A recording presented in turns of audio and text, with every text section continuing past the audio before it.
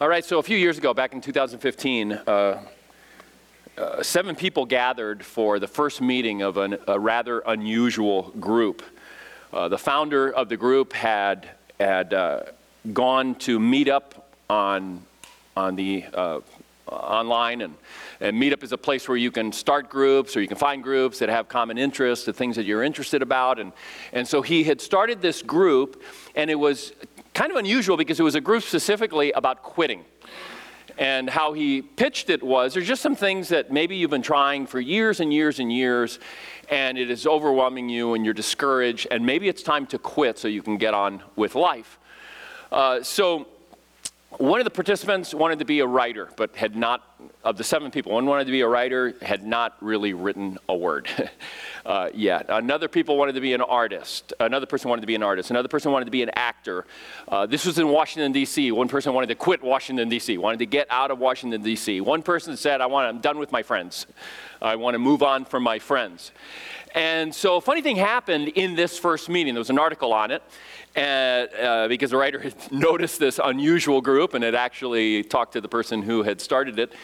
And the funny thing that happened is that everyone encouraged all the other people not to quit. And not only did they encourage them not to quit, they gave them ideas for how to maybe accomplish the thing that they had set out to do. And so they were giving the writer, all kinds of ideas. Just relax. Just get up every morning and do this and do that, and just write some stuff down. Just get something down on paper. So they're all giving each other advice, except for one person who they said, you really ought to quit. It was a guy in high tech who had basically chased high-paying jobs over many, many years. He'd just gone from one job to another, in one city to another. And he said, I'm just tired of that. I want to settle down. I want to live in a small town like where I grew up. And I want to get to know people. I want to have some roots. And actually, they looked at him and said, good idea. You ought to quit. So all of us really are in danger sometimes of quitting things that we should not quit. That there's some things that God wants us to do in our lives, and we are in danger of quitting those things. And sometimes there's some things that we should quit because they're holding us back, right, from the things that God wants for us in our lives. And that's what our passage is really about today. It's mostly about not quitting.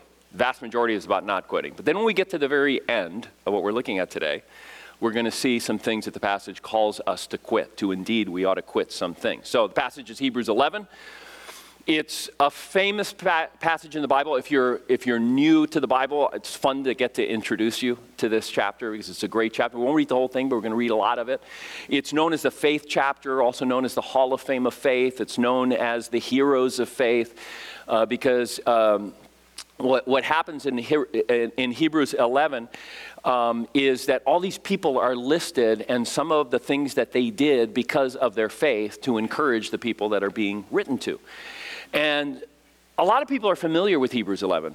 I certainly came into this sermon familiar with Hebrews 11, but I can't say that when I think of Hebrews 11 before this weekend, I can't say that when I think of Hebrews 11 that my mind immediately goes to the why behind Hebrews 11.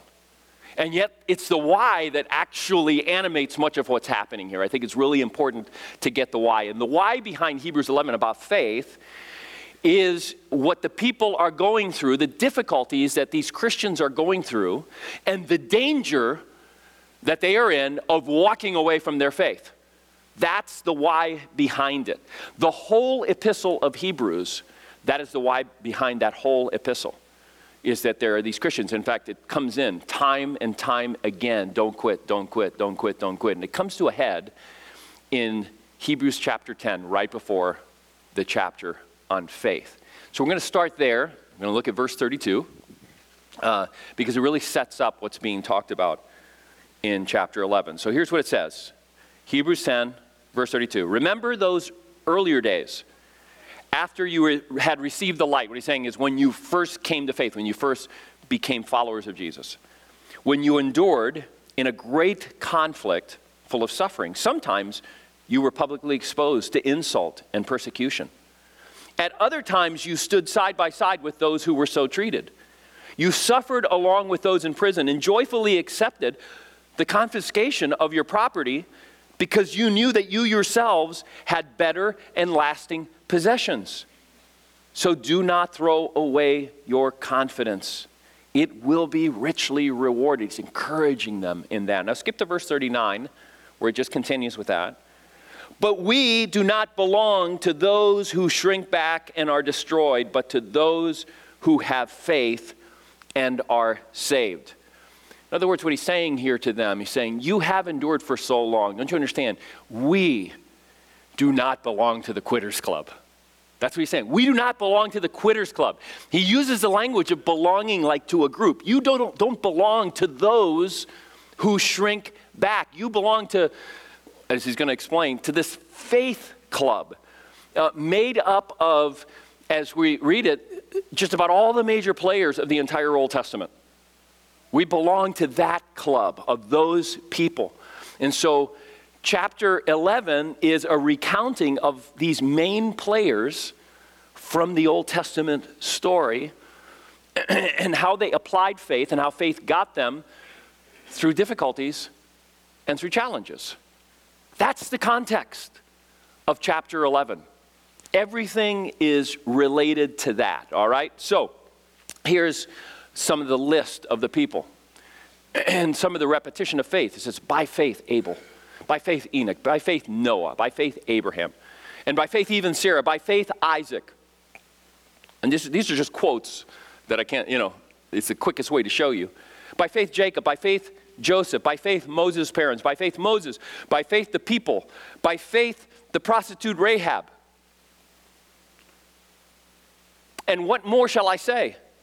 I do not have time to tell you about Gideon and Barak, Samson and Jephthah, about David and Samuel and the prophets who through faith. He's just constantly saying, these are people who made it because of faith. Faith, faith, faith, faith. And then in chapter 12, it continues with the same theme, and now it introduces the idea that sometimes there are some things that we should quit. Shouldn't quit our faith, but there's some things that we should quit. So here's what it says at the beginning of chapter 12, after that whole list of people of faith. Can I have the next slide, please? Must be stuck. I'll read it to you. Therefore, since we are surrounded by such a great cloud of witnesses, let us throw off everything, quit this, everything that hinders the sin that so easily entangles. That's what you ought to quit. You ought to quit everything that hinders you. That can mean good things. It doesn't necessarily mean sins. It doesn't necessarily mean things that are bad for us. Quit anything that is bad, that is good or bad. And then it says, quit the sin that so easily entangles you in basically in the things of this world. It's like if you lose your possessions, you lose your faith. Whereas when they lost their possessions, they're like, we have better possession that's coming for us. So don't get entangled in the things of this world.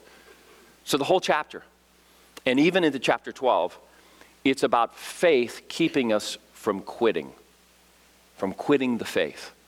It's also the faith, as we get to chapter 12, that drives us to quit certain things. So it's faith that drives us to quit certain things that we ought to quit. Faith is what keeps us going when it's hard.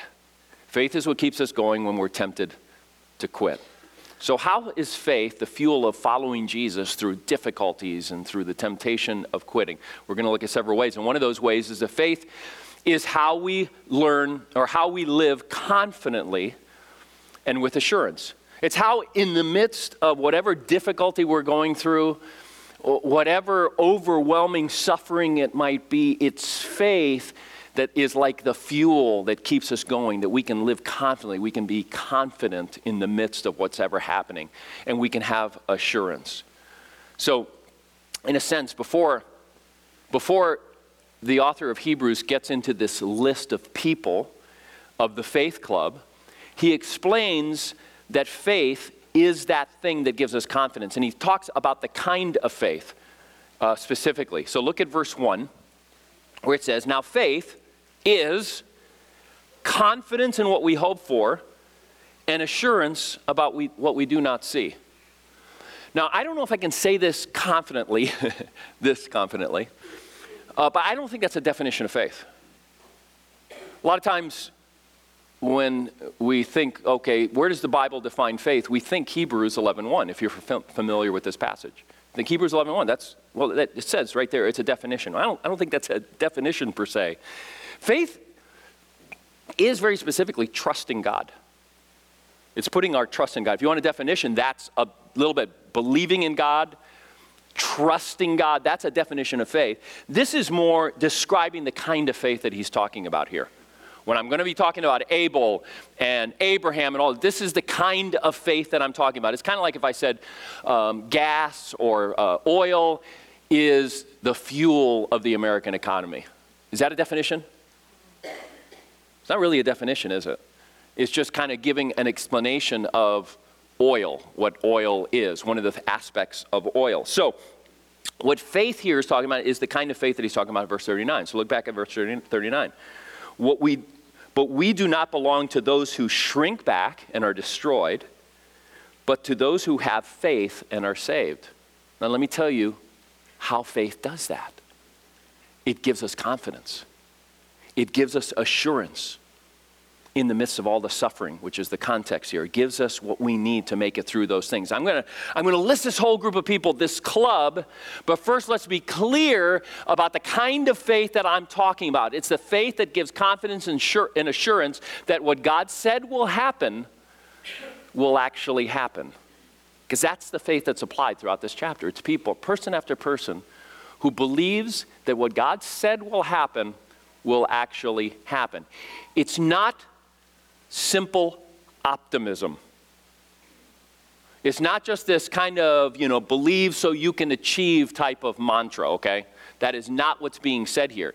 And we know that because especially as we get to the end of the chapter, the people who apply faith that specifically the author lists did not achieve. Person after person who did not achieve. We'll see in a few moments, did not get to see the thing that God had promised. They didn't get to see it with their eyes. In this life, they did not get to see the thing that God has promised. So this isn't just some kind of optimism. This is about moving forward in confidence and assurance that God will come through on his word, even if it doesn't happen to me or in my life. That's the kind of faith he's talking about here. Faith is the fuel for following Jesus because faith is the confidence and assurance that we need to follow Jesus in the long haul when things get really tough. And Jesus said they will get tough. Jesus said they'll get so tough you ought to count the cost before you begin to follow. You ought to be really clear about what the cost is going to be because there is going to be a cost to this. It's going to cost us dearly. Number 2. Faith is how we please God. This is how it is the fuel of our life. It's how we please God. So look at verse 6.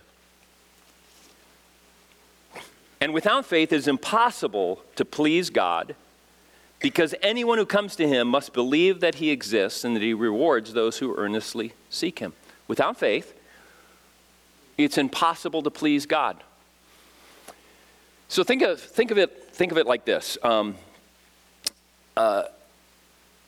Religion, and I'm going to differentiate between religion and Christianity here for a moment. Let me back up for a second. Christianity is one of the world's religions. All right, so in a sense, Christianity is a religion. But as Christians, we often look and say, but there's something so unique about Christianity that we don't even consider it a religion because we actually consider it to be a relationship. All right, so there's 2 different ways you can talk about Christianity.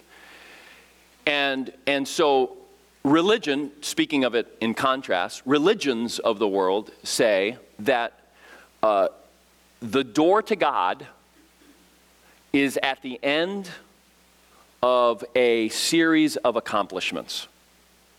All right, so it's like you've got this door up there, like here, and you've got to climb these stairs of accomplishments in order to then go through the door and be good enough for God so that God will accept you. That's just about every religion of the world. And so the idea there can be manifold. It can be that the stairs, the accomplishments are good works, doing good things for people or living a very moral life, moral enough that you can go through the door.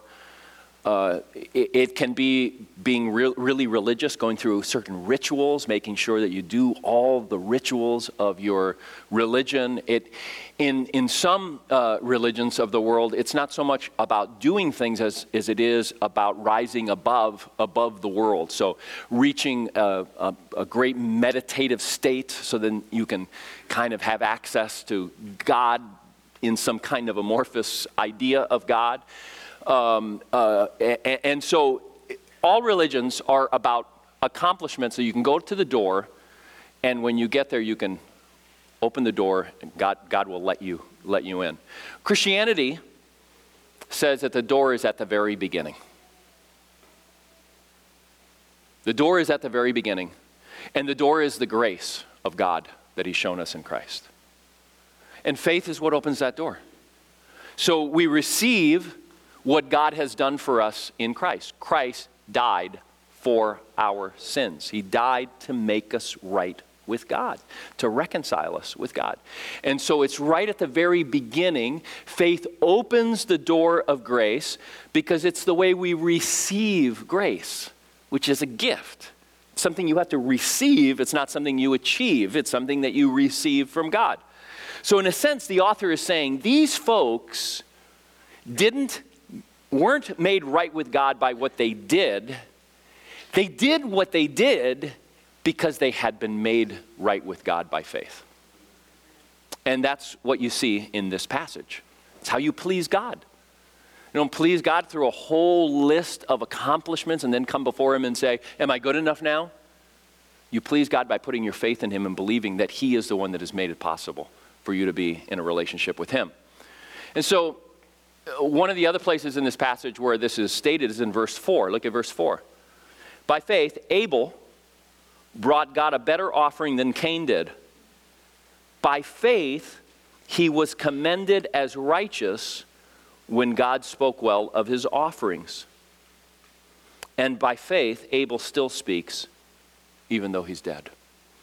Now, what he's saying here is that Abel brought a better offering, and it is a strange passage. You go back to Genesis chapter 4, and Cain and Abel both bring offerings to God. One brings a blood offering of an animal. One brings an offering of more of a crop offering, and God accepts the blood animal one, and you go, and He doesn't accept the other one. And you go, what's going on? And what this passage tells us, God was looking at the faith that brought it. It was the faith of him, not the offering, but his faith that was behind the offering. So it's not Abel's offering, but the faith behind that offering. So in Romans, for example, the Apostle Paul talks about the same thing, but with regard to Abraham. So in Romans, this is what he says in chapter 4. If in fact Abraham was justified, it means made righteous. Another way to say this, made right with God. If in fact Abraham was made right with God by works, by doing things, he had something to boast about, but not before God. What does Scripture say? Abraham believed God, put his faith, that's the same word as faith, put his faith in God, and it was credited to him as righteousness. Okay, so it's faith that makes us right with God. The Apostle Paul says it without any example, just more in a theoretical way in Ephesians chapter 2, where he says this, "For it is by grace, unmerited favor, that you have been saved through faith." That's how you receive it. "And this is not from yourselves. It is the gift of God, not by works, so that no one can boast." In a crowd this size, there's always going to be a group of people for whom this is such a paradigm shift, such a different way of looking at life that they cannot get it. I mean, ultimately, it's got to be the Holy Spirit that brings enlightenment about this into our hearts. But there's always people who, like, I can read all this to someone, and I've had conversations like this, just talk through all of this, how the Bible is so clear that it's by faith that we're made right with God, and then our life proceeds from faith. And they'll say, well, when I get my life a little bit more together, then maybe I can become a Christian. I'm like, no. Faith is the door at the very beginning. There is no staircase. If you go even halfway up that staircase and say, maybe now I'm good enough to get right with God. And this, I give it to you, God. He will not accept because it doesn't please him. What pleases him is a faith in what he has done for us. He has done it. We can't do it. I just want to urge you that if you've never received what God has done through, just look at this verse. It's in the outlines. If you didn't pick up an outline on the way in, take it home with you. Read it over. Meditate. Ask God to reveal it to you that you come into a relationship with God by faith. And then life proceeds in that faith. From first to last, that's how we live our lives. And then I urge you to accept that, to receive God's grace by putting your faith in Christ. And stop trying to bring something to God to get him to say, okay, you're good enough now. Stop, just let go of that. It'll ruin you. It is not the way that God wants to have a relationship with you. Number 3. Faith is how we obey God. Faith is actually how we obey God. So one of the consistent themes that runs through chapter 11 of this faith club is that these people do what God says to do. And they don't do it just because they're so duty-bound or they're so self-disciplined. Although self-discipline and self-control and all those things come into it, they do it by faith.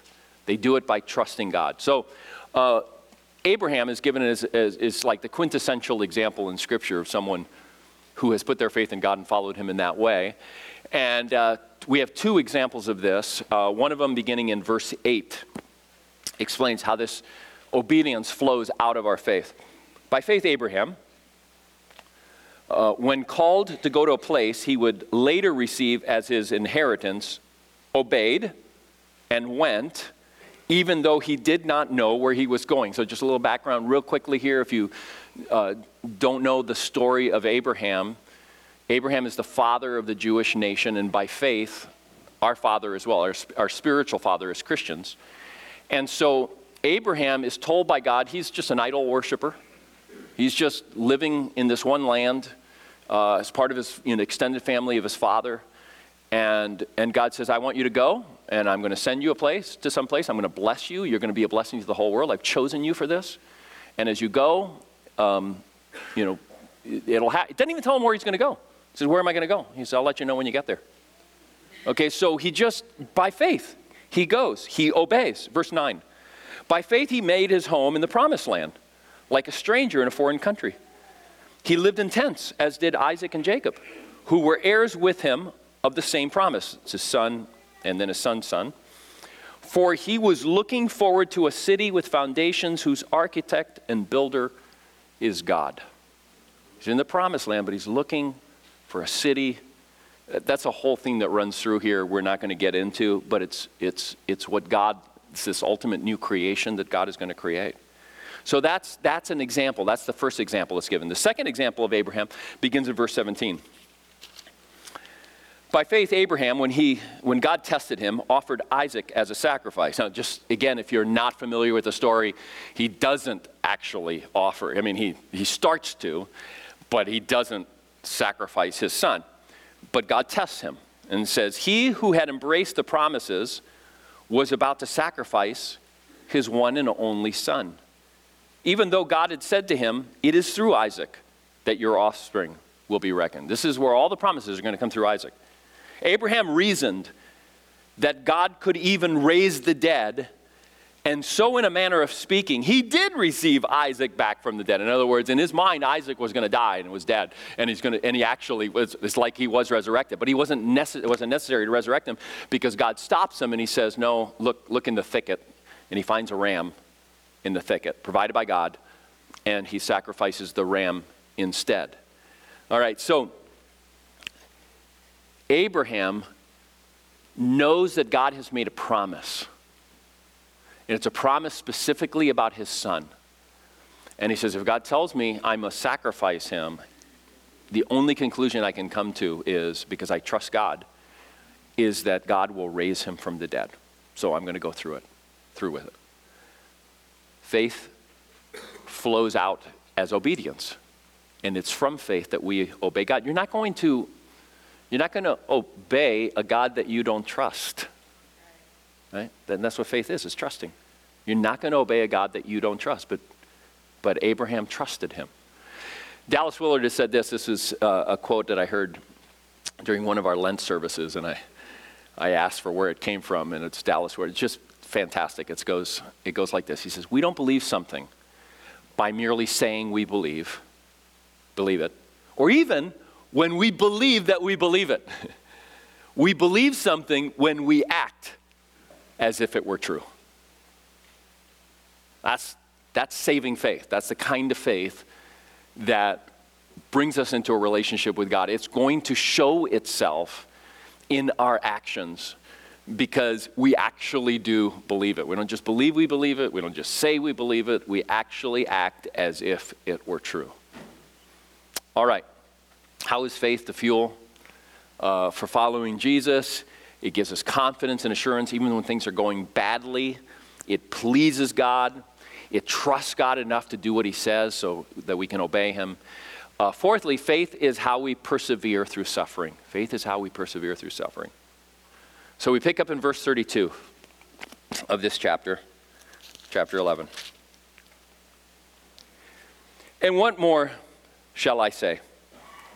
I do not have time to tell you about Gideon, Barak, Samson, and Jephthah, about David and Samuel and the prophets, who through faith conquered kingdoms, administered justice, and gained what was promised, who shut the mouths of lions, quenched the fury of the flames, and escaped the edge of the sword, whose weakness was turned to strength, and who became powerful in battle and routed foreign enemies. Women received back their dead, raised to life again. There were others." Okay, all of a sudden this is going to turn. Because up till now, it's all like wins. Win, win, win, win, win. But there were others who were tortured, refusing to be released so that they might gain an even better resurrection. Some faced jeers, and by better resurrection meaning, you're about to be killed, but you denounce your faith, and you're resurrected in a sense, like Abraham's son was resurrected. They wanted a better resurrection, which was going to come through death. Some faced jeers and flogging, and even chains and imprisonment. They were put to death by stoning. They were sawed in two. They were killed by the sword. They went about in sheepskins and goatskins, destitute, persecuted, and mistreated. The world was not worthy of them. They wandered in deserts and mountains, living in caves and in holes in the ground. These were all commended for their faith, yet none of them received what had been promised. Since God had planned something better for us, so that only together with us they would be made perfect. In other words, they have received it now.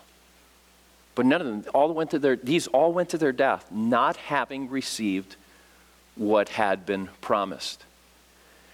Which means that if your understanding or definition of Christianity doesn't leave room for what one author calls agonizing defeat, crushing pain, lonely destitution, and torturous death, which is what's being described there, if there's no room for that in your understanding of Christianity, that it can't end that way, then your Christianity is not biblical.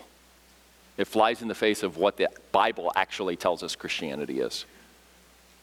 The metric of faith, like the measurement, the thing if you want to see, do I have enough faith, is faithful obedience.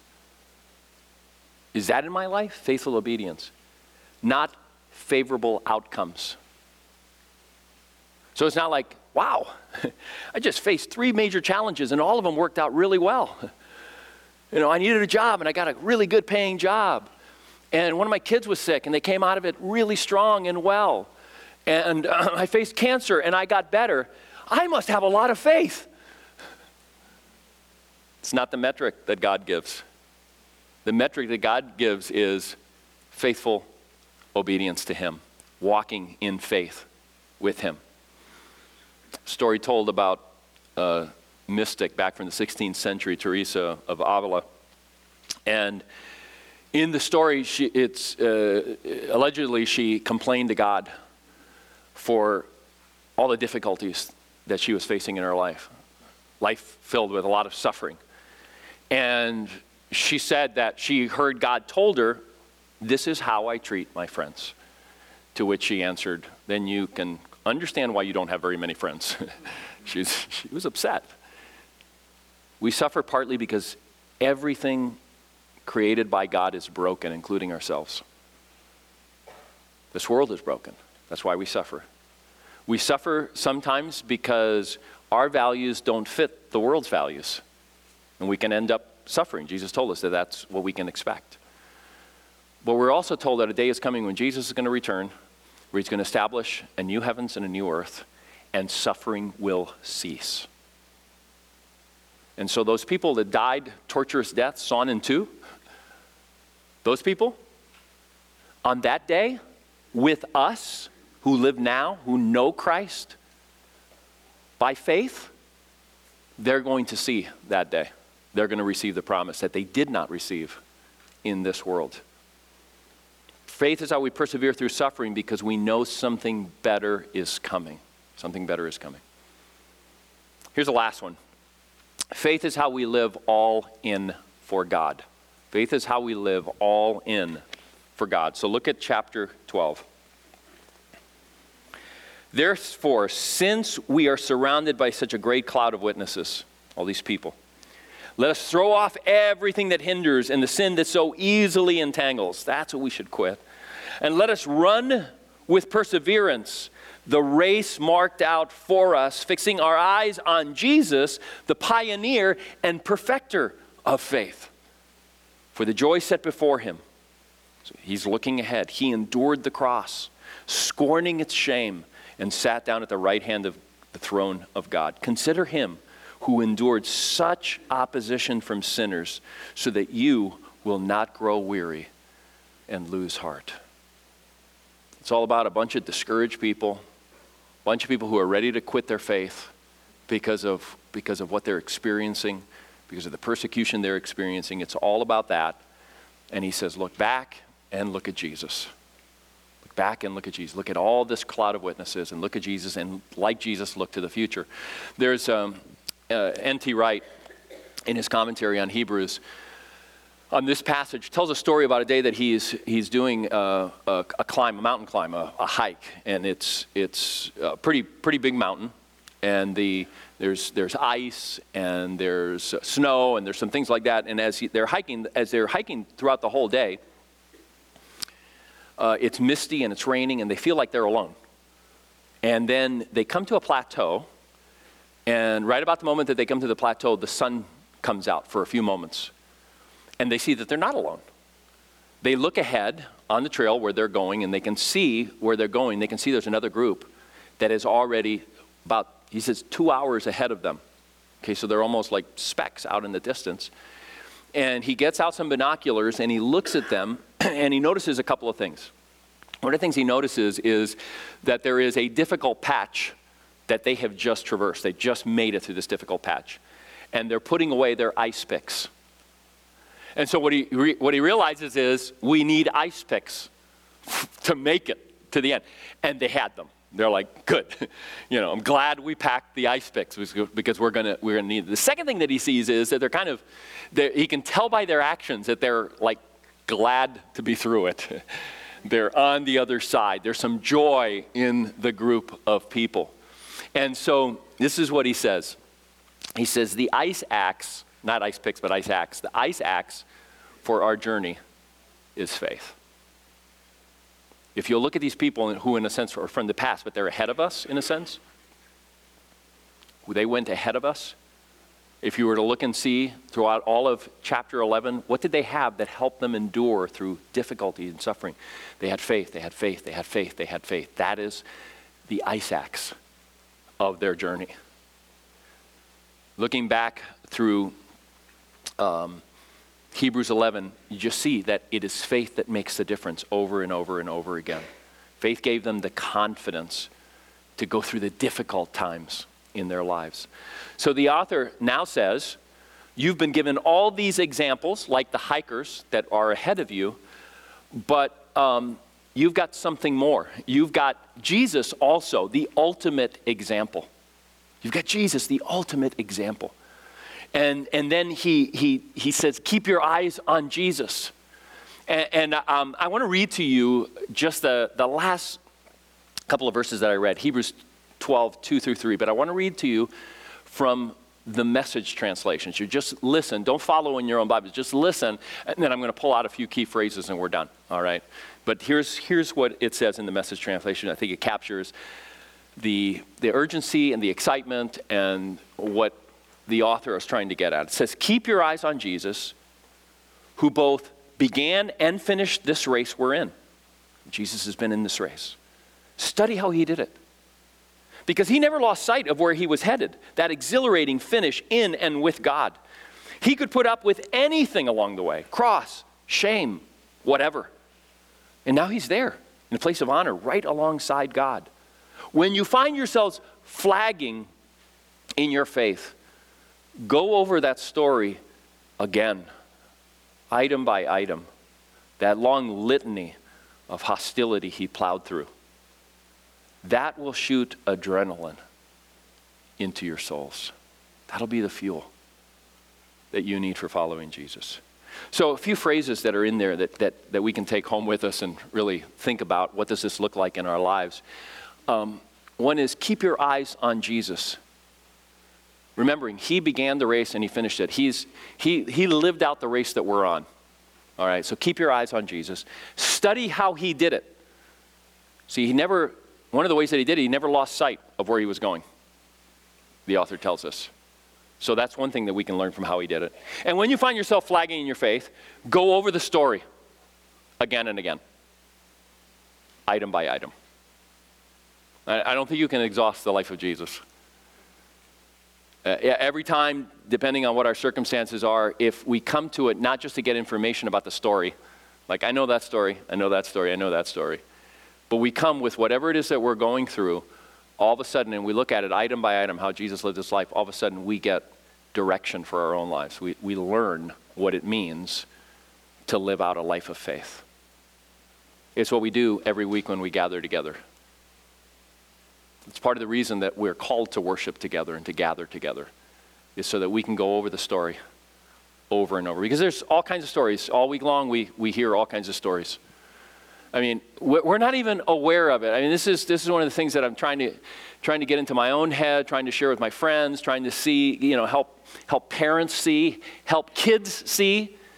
That every day, wherever we go, we live within stories. And the story that we get day after day, every television show, every book that's written now, everything is, the story is, this is all there is. Go for everything you can.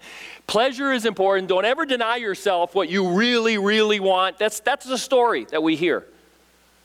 This chapter says, no, we're part of a different story. And it means sometimes suffering and sometimes not even seeing the thing that God has promised, that we have to wait actually until after we've died, and we might die a horrible death. That's the story that we're in. But it's worth it. Look at Jesus. It's worth it because it's eternity compared to this little tiny dot on a line that goes on forever. It's a whole different story that we hear. And that's why we need to gather together. That's why we need to look at Scripture. That's why we need to speak to each other about that story, rehearsing it over and over and over and over again. When we take communion, it's part of rehearsing that story. His body broken for us, his blood shed for us. We live in that story. The other stories end badly. They do. They all end badly. This is a story, the true story, and it's better than all the other stories. So let's remember it. Let's rehearse it. Let's go over it line by line, item by item, reminding each other, reminding ourselves through his word the story that we're in. That is what gives us the faith to persevere through whatever the world's going to throw at us. Let's pray.